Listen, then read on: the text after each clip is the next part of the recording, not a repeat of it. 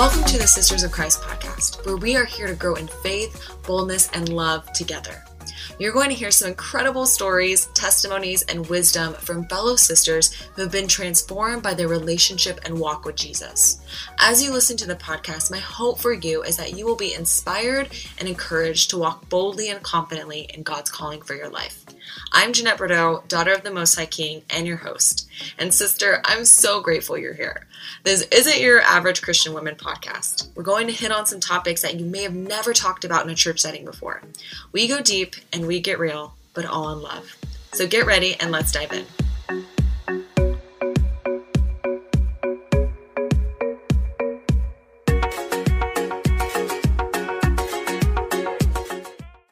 Hey sister, I am so excited you're here to listen to the podcast, and we are kicking off with the Racial Reconciliation podcast series.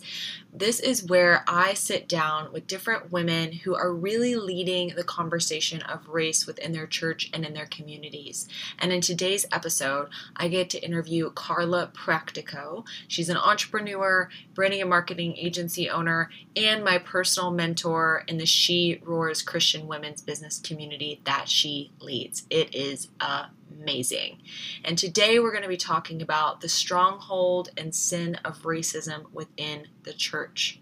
And as you listen today, I just want you to know that we are not coming to you as experts, but we are simply having open conversation and shedding light on some of the things that we've seen in this season. So I pray that you have an open mind. Also give us grace because I have been recording these podcast episodes virtually, but God is good. So grab a notepad as we dive deep into this topic today because Carla is about to blow your mind. So join me and Carla as we kick off this episode with a quick prayer. Thank you, Jesus. Thank you, Holy Spirit. Thank you, Lord. I just pray that you just be here in this place, in this interview, Lord, and be here with your presence, God. Just guide this conversation, guide this interview, Lord. I just pray that every woman, every person that listens to this, Lord, their hearts will be touched, their hearts will be moved by you, Father. And we just come closer and closer to your love, closer and closer of what it looks like to live like you, to walk as a true united body, Lord. And I just pray, bless this hour. We talk about reconciliation, and I just pray that you show us your heart in this, Lord. And just thank you, Jesus. Thank you for coming. Amen. Amen. So good. Oh, God is good. It's so good. Okay. So like I said, I just seen you as such a leader in this conversation, really leading people to repentance around the sin of racism and reconciliation. And before we deep dive into that, I really would love to just hear a little bit about your first conviction of this, because I know on a panel that I actually got to join last week, which was so amazing, so insightful, and so helpful for me personally, where you talked a lot about kind of that conviction the Lord had first put on your heart a few years ago about how you were viewing Black women within your business circles. And I would just love for you to share a little bit more about that story and the conviction on your heart. You know, it's interesting. My sort of beginning of interest, I guess you could say on this topic, actually began in college. I took a politics of race class, sort of on accident because I tried to get my classes too late and it was the only one left.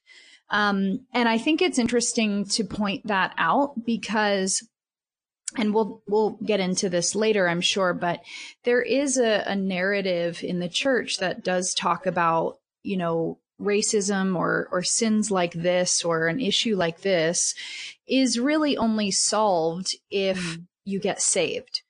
And what I'll say about that is, when I first started learning about this topic and really had a change of heart, I was actually not saved. I was full in the world in college, and honestly, education really changed my mind and my heart on how I saw the issue of racism. And that to me is something that I think, this topic, we really need to give it that type of attention, because we sort of say, well, we just need to preach the gospel more. But there is also this side of like, well, we also need to educate people simply, I mean, we can actually see things shift and change in culture just based on the truth, even if someone isn't saved. And so my really journey into this started in college, where I learned about wage gap, and I learned about systemic racism, and I learned about the systems of oppression that our government has endorsed for a long time. And so from there, I really thought that I had a sort of an awakening even in college on this topic. And then, I got saved, and I'm sort of just living my normal white person life. And I'm a businesswoman, right? So I was a part of a large kind of high level mastermind group. Okay. And I paid a bunch of money to be in this group. And, part of the value of the group was really learning from the other people in it, right? I mean, you're in a circle of people who are making hundreds of millions of dollars, right? And so, maybe not a lot of them making hundreds of millions, but certainly there are multi-millionaires. Maybe 100 million is an exaggeration, but, I saw this one post this one day, and it had all these comments and all these likes on it. And I only saw the bottom half, right? Where I saw these comments and stuff. And so I scrolled back up to find that it was someone who had posted that they made their first $100,000 profit month, which you can imagine that's like a pretty giant milestone for a business owner, right? To actually have 100,000 of profit, not just revenue, but profit. So I end up, scrolling up a bit more, and I see the picture. And as soon as I saw the picture of the person who posted this, my heart just hit the floor, because I realized it was a Black woman who was in the group. And I had been in this group for about a month. And as soon as I saw her picture, I recognized her as someone that I had subconsciously scrolled past. I hadn't read a single one of her posts in this group that showed up in my news feed, but I had read plenty of others. I mean, I probably read 100, 200 of other people's posts, but I just would sort of keep scrolling past this one, right? And probably some other Black women as well in the group. But as soon as I saw her picture, I just had this like dagger in my heart from the Lord that was just so clear that I had subconsciously believed that Black women have nothing to teach me when it comes to business, that Black women can't possibly be better at business than me, right? I mean, it sounds insane to say it out loud, but my behavior and acknowledgement of that behavior spoke pretty clearly to what my belief system was, even though it wasn't an overt belief. It was certainly a subconscious one. But for me to realize that in my mind, this Black woman was the least, possible option of someone that I should spend time reading and learning from, right? If I'm going to spend my time reading and learning in this group, I'm going to look for like the white men, right? And so, or even white women, right? And so for me to see that this woman not only is worth listening to, but she straight up killed it, like way, way better than I have even come close to touching, right? So for the Lord to really convict me, and as a Christian, right? I mean, I've done tons of inner healing work. I've done tons of deliverance and, all that type of stuff. And, there's good fruit in my life. There's no, obvious or patterns of sin in my life. And here I am realizing that I have been seeing Black people in a totally racist, lens.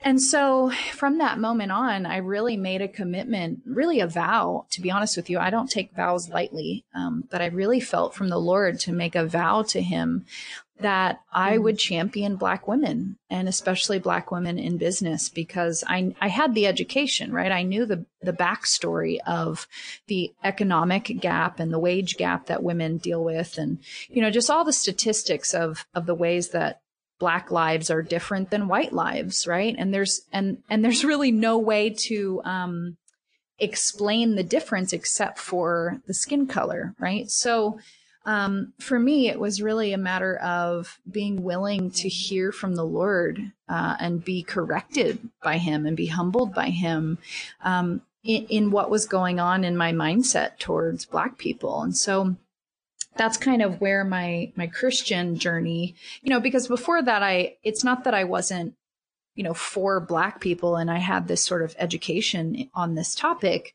but it wasn't like a cry of my heart to champion Black people. So really that moment really changed my future in a really significant way. So. Yeah. Well, first of all, thank you so much for openly acknowledging and calling it what it was, right? Racism. Because I feel like, I know that you've experienced this too. I feel like especially in the Christian community, it's kind of like people are not, they just like almost don't want to acknowledge their own racism. A sin. Or that they don't see it as like as like a, right. Yeah, they see it. Yeah, exactly. I was like, how do I describe this? Yeah. And that's actually, you mentioned something in the beginning, which I really want to unpack a little more, is that, if we just preach the gospel, and everyone gets saved, then then people won't be racist anymore.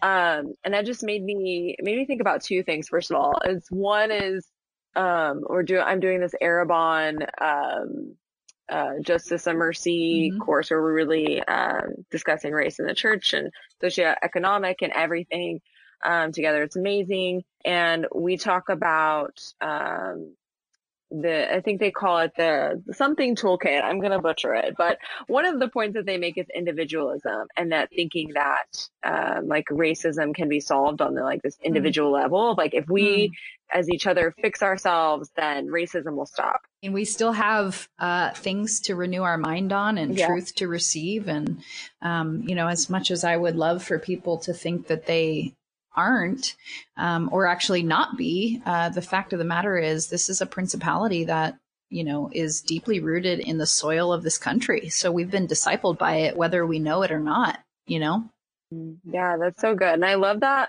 you're talking about like principalities too, because that was another thing that has come up a lot during this time, is like, I'm just like thinking about all the different, Christians who I've seen posting about their beliefs on it or what they're saying about it. And that's another generality, is that this is, racism isn't something that we need to be dealing with in the natural. It's all in the spiritual realm.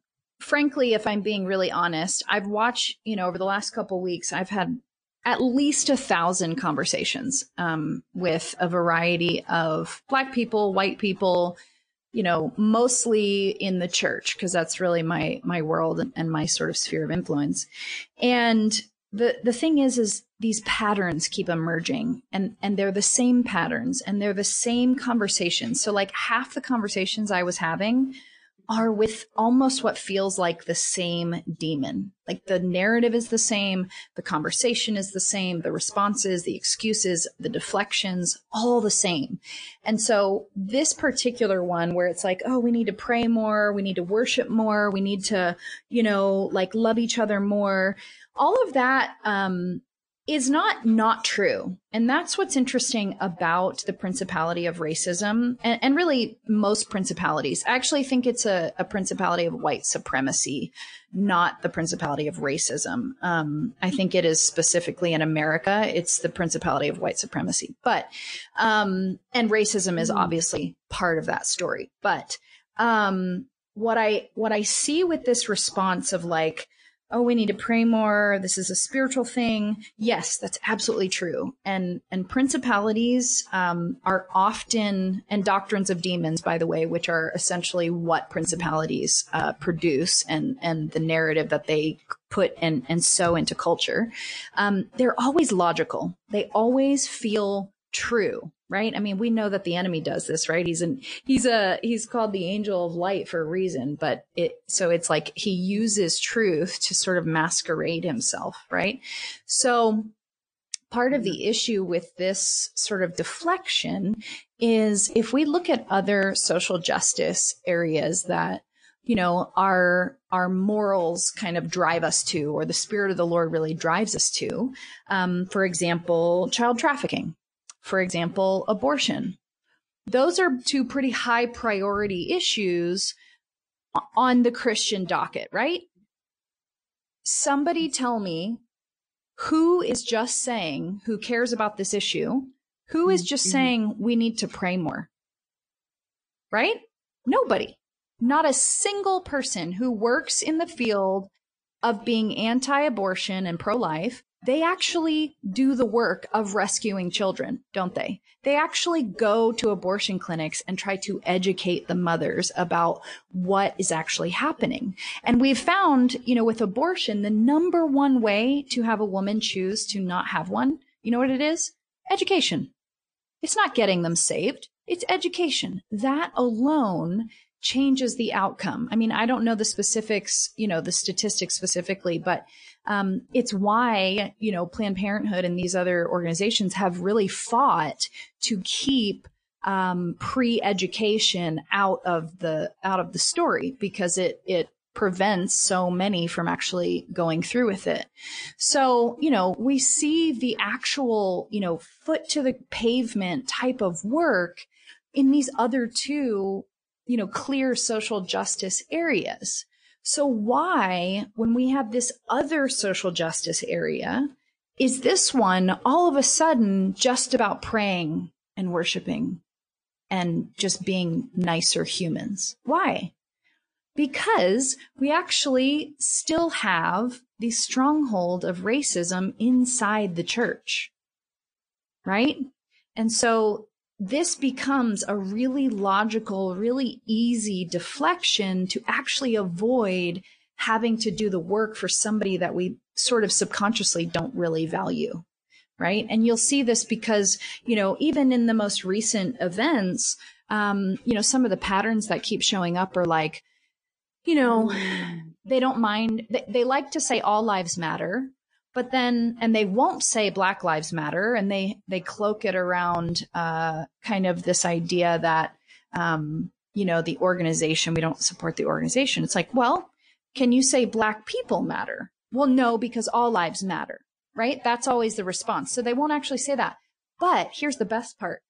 If you dig through a little more, give it a day or two, there'll be some type of post or some type of engagement with a post about police officers. They're not afraid to say Blue Lives Matter. So what is the problem here? Oh, you actually just have a problem with the word Black. You actually just have a problem with elevating a Black life over your life. Not even over. No one's actually been asking for it to be over. But the fact that you can say Blue Lives Matter and all lives matter, but somehow are offended at the idea of Black lives mattering, that's where we can see pretty clearly there's a stronghold here, right? There's something keeping and resisting actually receiving Black people. And it's racism, it's white supremacy. Wow. So. Wow. Preach it. Oh my goodness. Yeah, you're so right. I could just I'm just going to replay that like 10 times after this. But no, you're so right. Like the idea, it's like we can't even not even being able to humble ourselves to elevate someone else because of their skin color. It's really sad. One of the main sources for a lot of this conversation, and it is mostly related to this sort of unholy marriage between religion and politics. And so there, part of this, the issue with this topic right now is because it has been made political. So one of the common threads and patterns that I'm seeing between people who are unwilling to say Black people matter, right? Even if you can't say Black lives matter because you don't like the organization, fine. I mean, trust me, having an issue with Black Lives Matter organization because of what they donate to, and yet later in the day, you're going to go shopping at Target, who donates even more money than Black Lives Matter to these organizations. The cognitive dissonance is absolutely astonishing. But that's a whole nother story for another day. They don't actually do any research on any other areas of their life, but they've somehow done all this research on this one organization, and therefore they throw the baby out with the bathwater, right?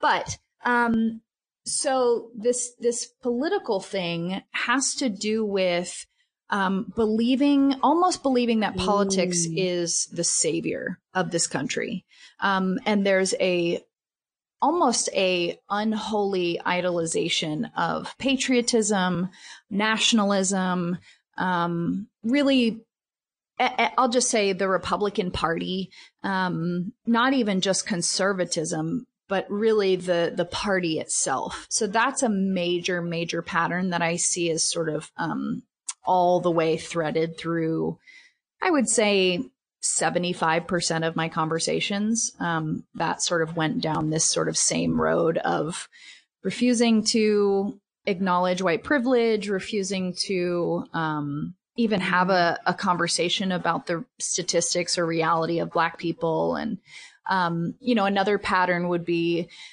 often sharing like kind of random videos of Black people who are saying that they've never experienced racism.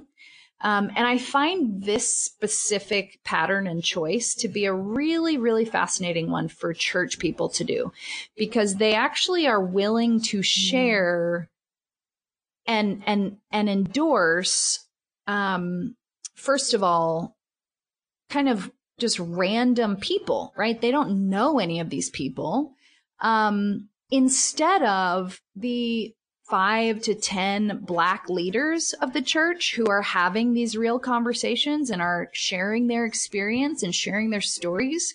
It's strange. Like you're interested in being discipled by this Black person when you agree with it. But the moment this stronghold gets triggered, you're willing to find anyone under the sun who agrees with your already preconceived mindset, which, by the way, this group of people likes to say that there are many, many, many Black people who would say racism isn't real in America. And ironically, in all my years of talking about this topic, I have not personally met or talked to or heard of a single one of these people. Now, I do know they're out there. I've seen, if there's so many of them, how are they not out? Yeah, where are they that this principality is doing? It's actually trying to deny a reality of someone's abused experience, which is what narcissism does, right? It gaslights its victims to keep them quiet. So, and to remain in power, right? So I find that is a major pattern of like sharing these sort of random kind of videos. And, I have some opinions about Black people that are talking about there not being racism and all that stuff. And, I don't know that it's really my place to have an opinion on that. I think if they've never experienced it, then that's amazing. Like, thank you, Jesus, that somehow you were protected while 99% of Black people were not. Like, that's a miracle. Like, I'm so grateful to hear if that's really true. I do think there's some potential for psychological sort of denial going on and just some other things that are worth maybe looking into and considering. But, trauma manifests in some pretty crazy ways for people. So having done lots of work with trauma as a counselor, is definitely something that I'm curious about, but I definitely don't know enough around the Black racism topic to really have an educated perspective on it. But all that to say, that's one pattern, sharing those types of videos, and sort of having that defense, right? Well, there's so many that don't agree with you. Okay. Well, there's so many that agree with me, and aren't they, like, don't we care about their pain? Like, I'm so glad there are many that don't have that experience, but how do you explain the many that do? Isn't that enough to care and for it to matter? But that seems to usually be a dead end type of conversation because, the response was not really rooted in a, solid truth anyways. So, So some of the other patterns that I have seen would be, another one is just a over the top anger and, just absolutely infuriated by the riots, right? And the looting.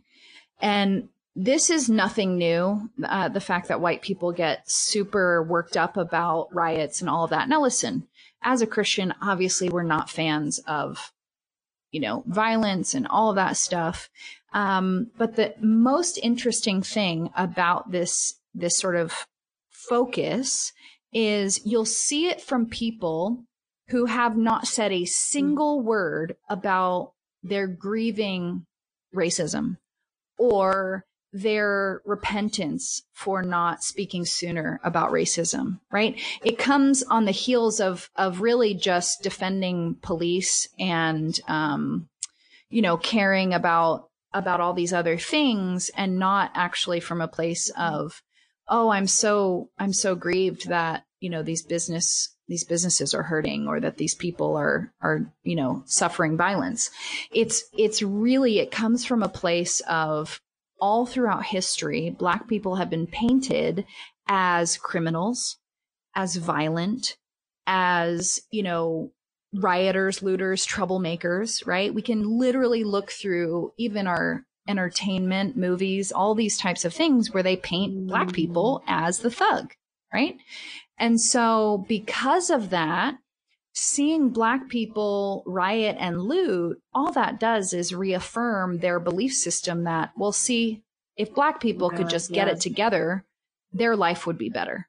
Like, clearly they're doing this to themselves. This is their fault, right? So it is a deflection that's really, it's rooted in this sort of high horse, self-righteous type thing, right? Where it's like, well, how dare they break the law? And it has nothing to do with compassion for anybody, really.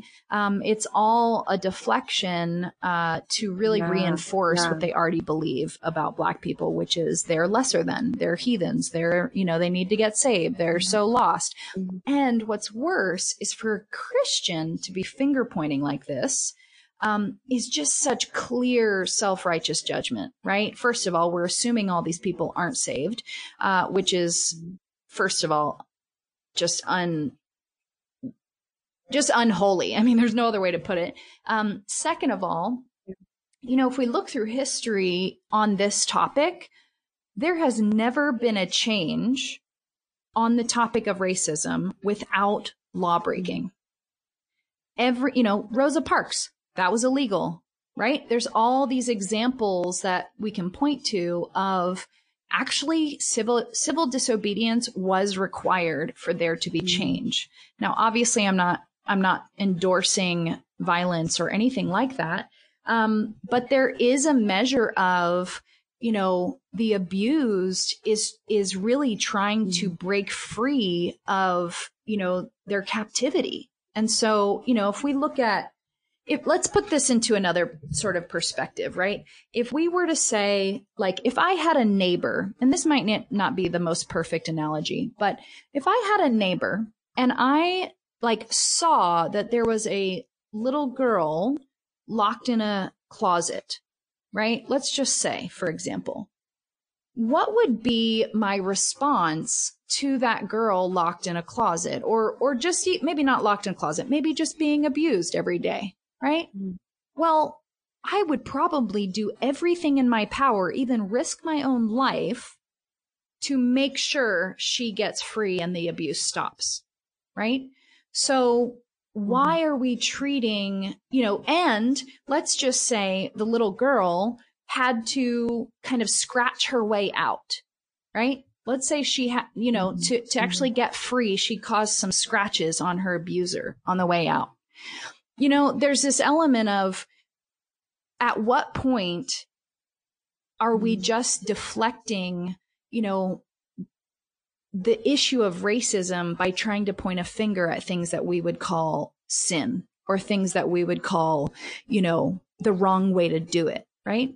I mean, we've had so many protests and so many things over the years that Black people have tried to do to protest peacefully And guess how many of them were mocked and no change happened, right? So there's almost this like, there's no good way to protest as far as white people are concerned. They're always doing it wrong. Well, that's because the stronghold is winning, right? It wants to stay in power, and you don't seem interested in trying to help, change this thing. So, there's an element of like, man, I have so much compassion for the rioting and for the looting. Not that I endorse it or would participate in it, but man, we've had 400 years of really,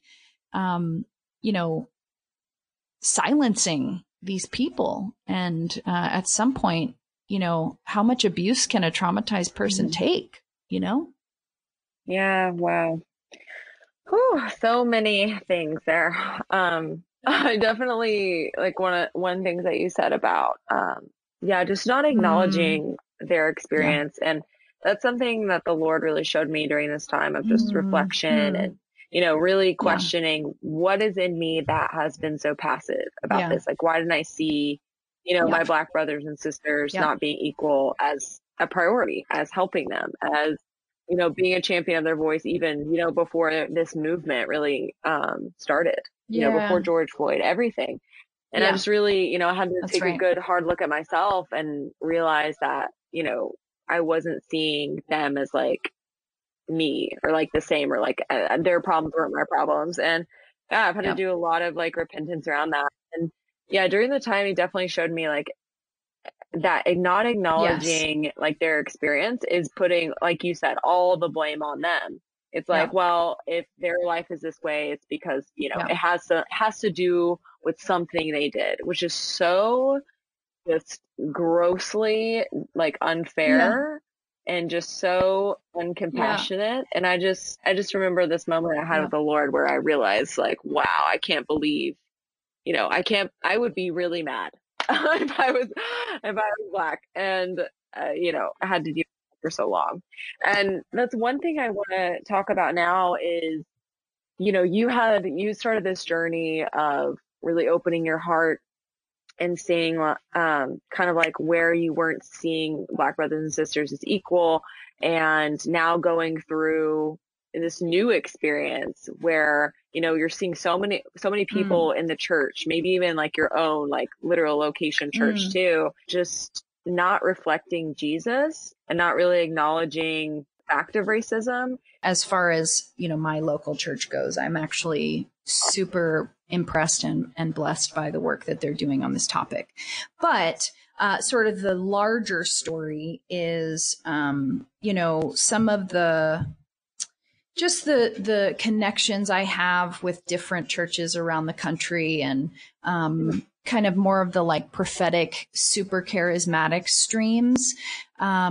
Those are the ones that I'm seeing have this pattern of behavior. And so, for me, I think what's interesting about starting, what happened with George and seeing, the fallout of it, I was actually 100% shocked. And this is actually an embarrassing thing for me to admit because I didn't realize how much this stronghold was in the church. I had no idea. This has been a learning curve for me, which is why I said I've been sort of watching the patterns because I've never seen them before. And I think even social media has been an absolutely pivotal game changer because I think a lot of these things that people believe, you wouldn't hear it in normal everyday conversations with someone, right? I'm only able to sort of notice because I can go and look through your feed and see what you care about, right? Like this is the highlight reel. So tell me what you care about. Not to say that I'm busy sort of judging, but as I mentioned, these patterns are the same. And so for me, man, it's really just been a matter of a little bit of feeling like a black sheep in my own family. Now, of course, I've got plenty who are standing with me and standing, hard with Black people. But as far as, part of my participation and leadership inside the charismatic and prophetic streams, I definitely have felt like, how am I the only one? Not the only one, but how is this so prevalent in this group of people who are so spiritual, who are so prophetic, who are so, they've been game changers in the Christian world, and yet they are so bombing this topic. And so for me, it's been a lot of like, Lord, do I go for it? Like I'm kind of burning through some relationships by standing up for this thing, right? I'm burning relationships with leaders. And by burning, I mean, I'm acknowledging the existence of the division I didn't know was there already. So it's not a matter of like choosing division or wanting division. It's, I actually didn't know this was under the surface the whole time. Which is something that Black people are like, yeah, we knew. We got tired of talking about it, which actually points to what you were saying about how, how is it that I didn't see or care about this before? And honestly, I think part of that is just the fact that now there are plenty of Black people who aren't tired of talking about this and who are, persistent in this. But frankly, I think Black people have been silenced, first of all, because they see the results of talking about this topic. They get shunned by white people. So there's really an advantage to staying quiet about this. I actually read an article the other day about Black executives speaking up about their experiences for really the first time in their, 30-year careers, because they actually saw how it would ruin their career if they made an issue of things, right? So it's sort of like they've been forced to be silent. And so because of that, a lot of us don't know and don't see. And the stronghold of white supremacy keeps us blind to it as well. So there's a lot of factors. But truly, Black people are tired. I mean, they deal with this every single day. It's like death by 1,000 paper cuts. They have these little microaggressions that they experience, or, the subtle sort of insinuations that a white person wouldn't notice. But they certainly do, because they experience it every single day. Right. So for me, it's been a lot of like, man, Lord, I'm going for it because I know this is right. And you already talked to me about this years ago. But I certainly do feel like I am coming up against, I feel like David and Goliath a little bit, to be honest. I mean, I'm a nobody, right? And I'm trying to have conversations with these leaders who have giant followings and influence, who I'm loosely connected to. I wouldn't even say they really know me by any means, but there is a measure of like, we sort of have many mutual friends and that sort of thing. And so, I'm basically putting a bad taste in their mouth towards me from day one. And I'm not afraid to do that because I know it's what's right. And I think there's a measure of, you know what? I don't know that anybody's willing to really confront these people in love. And now is the time to do it, right? This is the hour where I believe the Lord is doing a mass deliverance of this principality of white supremacy. And I think a lot of the church is missing it because they're busy caught up in the politics stuff. And so that's been my sort of how my heart's been dealing with this, is just like, experiencing heaven cheering me on, because everything I'm doing and saying is so deeply rooted in the demonstration of Christ, right? It's like when I look at this other group of people who has this narrative of, racism is a mindset and white privilege is a lie and it's a Marxist agenda, and all of these sort of deflection things, that all of this was all said back with Martin Luther King, by the way. None of these things are new. I mean, everyone claimed Martin Luther King was a communist, right? So there's always some type of just weird white person deflection as far as conspiracy theories go. Not to say that I don't think there is a Marxist agenda in our country and all of that, but the idea that we would put racism and the issue of racism in that category is just like mind-boggling to me. But this is the logic of the white supremacist principality. It tries to find fear tactics to keep, the topic silent, to keep justice from happening, to keep love from being spread, right? Because ultimately, if I'm a white person and I say, hey, Black person, there's nothing wrong here. Like I've done nothing wrong. You're free. Your life is great. America is great, right? Well, what have I just done? I've denied their experience. I have not loved them at all, right? I have not restored our connection. I've really just said, what's your problem? Right? Which, if you think about it from that perspective, it's like, wow, this is like the worst version of, walking into unity. Right.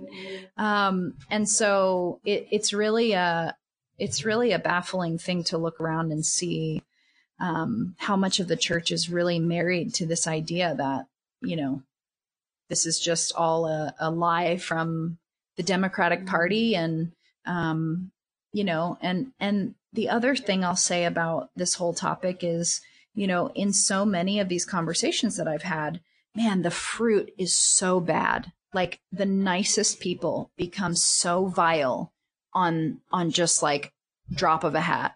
It is actually shocking to me. And that's where you can tell there's a bad tree, right? It's like, oh, that's what's growing here. Real bad fruit because the whole tree is bad. Not when I say tree, I think our lives have, maybe I'll put it this way, lots of different trees on different categories and places in our life. But so when it comes to like the topic of race, I think a lot of people have a bad tree that's just growing bad fruit in that area. So, and they may have great fruit in other areas, right? So it's really confusing to say, but they're so awesome over here and so vile over here. Like what's happening? Well, that's the fruit of that stronghold. Right? It's the fruit of that tree, that mindset that's been planted in their minds and hearts. And so, to see them respond with such, just aggressive, arrogant, sort of, no compassion, right? None whatsoever. That's the thing that's really startling, because then we can look at people on the other side of the spectrum who are having these conversations championing Black people, and the whole conversation is biblically sound. It's really truly based on what does Christ do on this topic?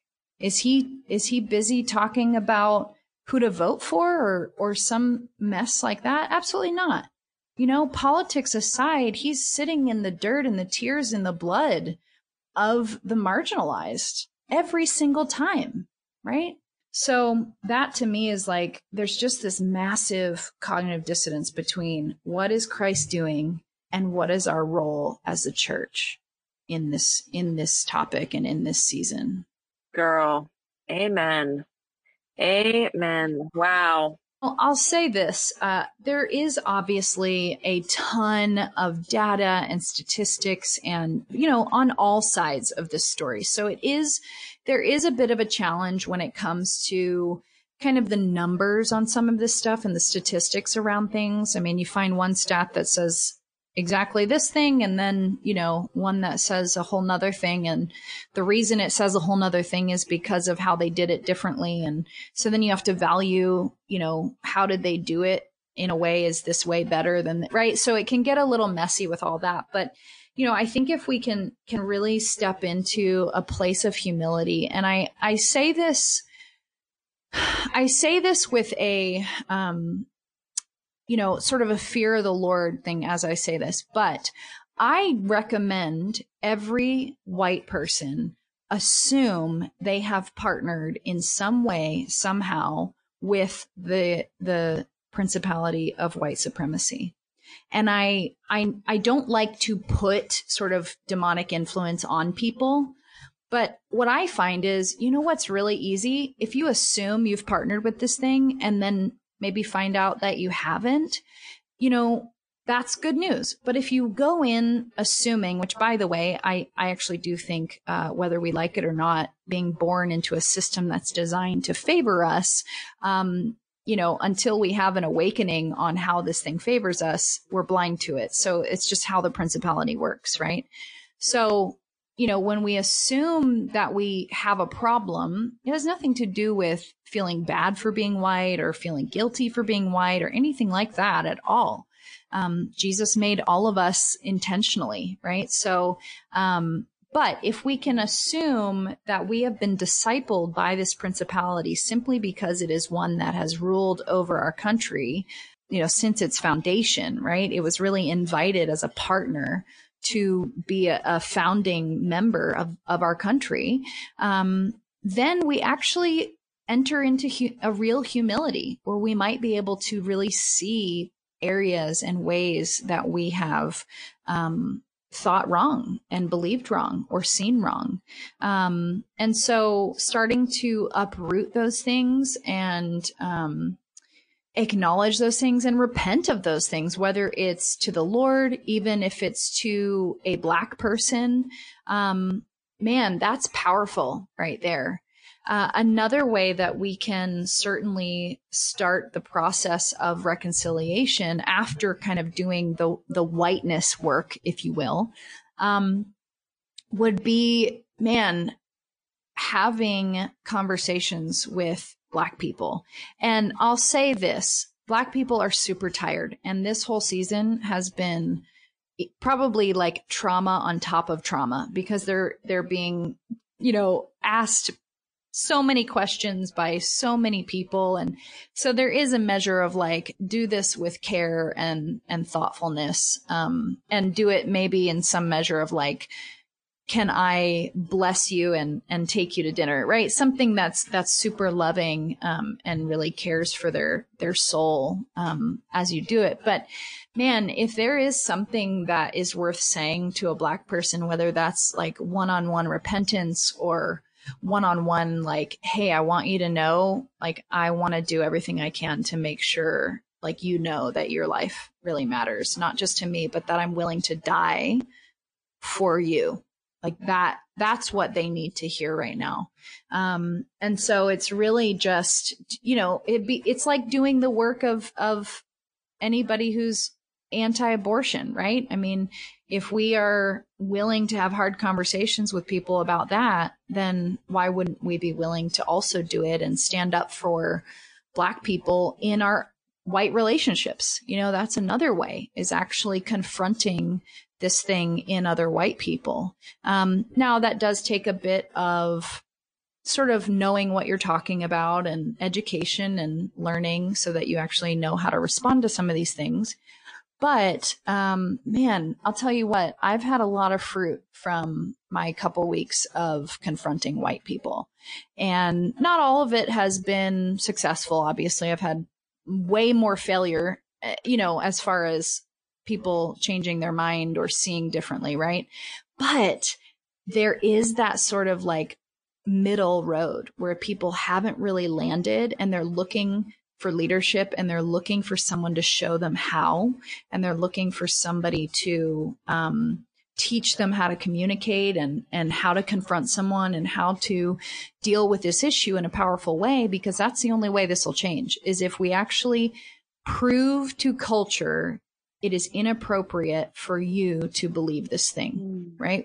That's the role of Christianity. We can actually make a country change its collective decision on a sin issue and ultimately bring disagreement with a sin issue. And so that's why we care so much about abortion, right? We want to change people's minds about abortion on purpose. Well, we should do it about racism too, right? So that's really some of the first steps that, white people can do on an individual level. There are some really great resources out there. Be the Bridge is one of them that I recommend. And, if you do, host a small group or something at your church, maybe your next small group as a white person is about this topic, because oftentimes churches have left this topic to Black people to lead the story and to lead the narrative. But I certainly recommend a white person, probably with a Black person if possible. But you know what? If a Black person isn't available or doesn't want to do it, or, is too tired, man, do it anyway, because white people listen to white people. And that really matters. Our voices as white people do certainly matter, because if you think about it, somebody who's under the stronghold of white supremacy is not listening to Black people just by the nature of that stronghold. So there is a measure of us using our privilege to stand up for Black people, and defend them and to protect them and, get them heard, right? Elevate them. Right. So that would be some of the first sort of preliminary things that a white person can do, to bring change to the world. Carla, I feel like the perfect way to end this interview is to just pray for repentance. So would you lead us in that prayer? Lord, I thank you that on the cross you defeated all of these powers and principalities, that they do not get to rule and reign over my mind, my will, or my emotions. So Lord, I thank you right now for breaking all ties and agreements with this principality. Lord, I repent for being silent for so long. I repent for my apathy on this topic, and I repent for not championing my Black family sooner. And Lord, I ask for a holy, righteous anger against racism. And I ask for the faith to believe that I can change the world. Amen. If you have enjoyed this episode, I would love for you to share it with a friend, share it on Instagram, and tag at the Sisters of Christ. These are really important conversations that we're having, and we'd love for you to share and even share among your communities also. So bless you. Thank you for listening. And if you have a second, if you could rate us 5 stars and leave a review about what you think about the podcast, that would be amazing. God bless you, and I'll see you next time.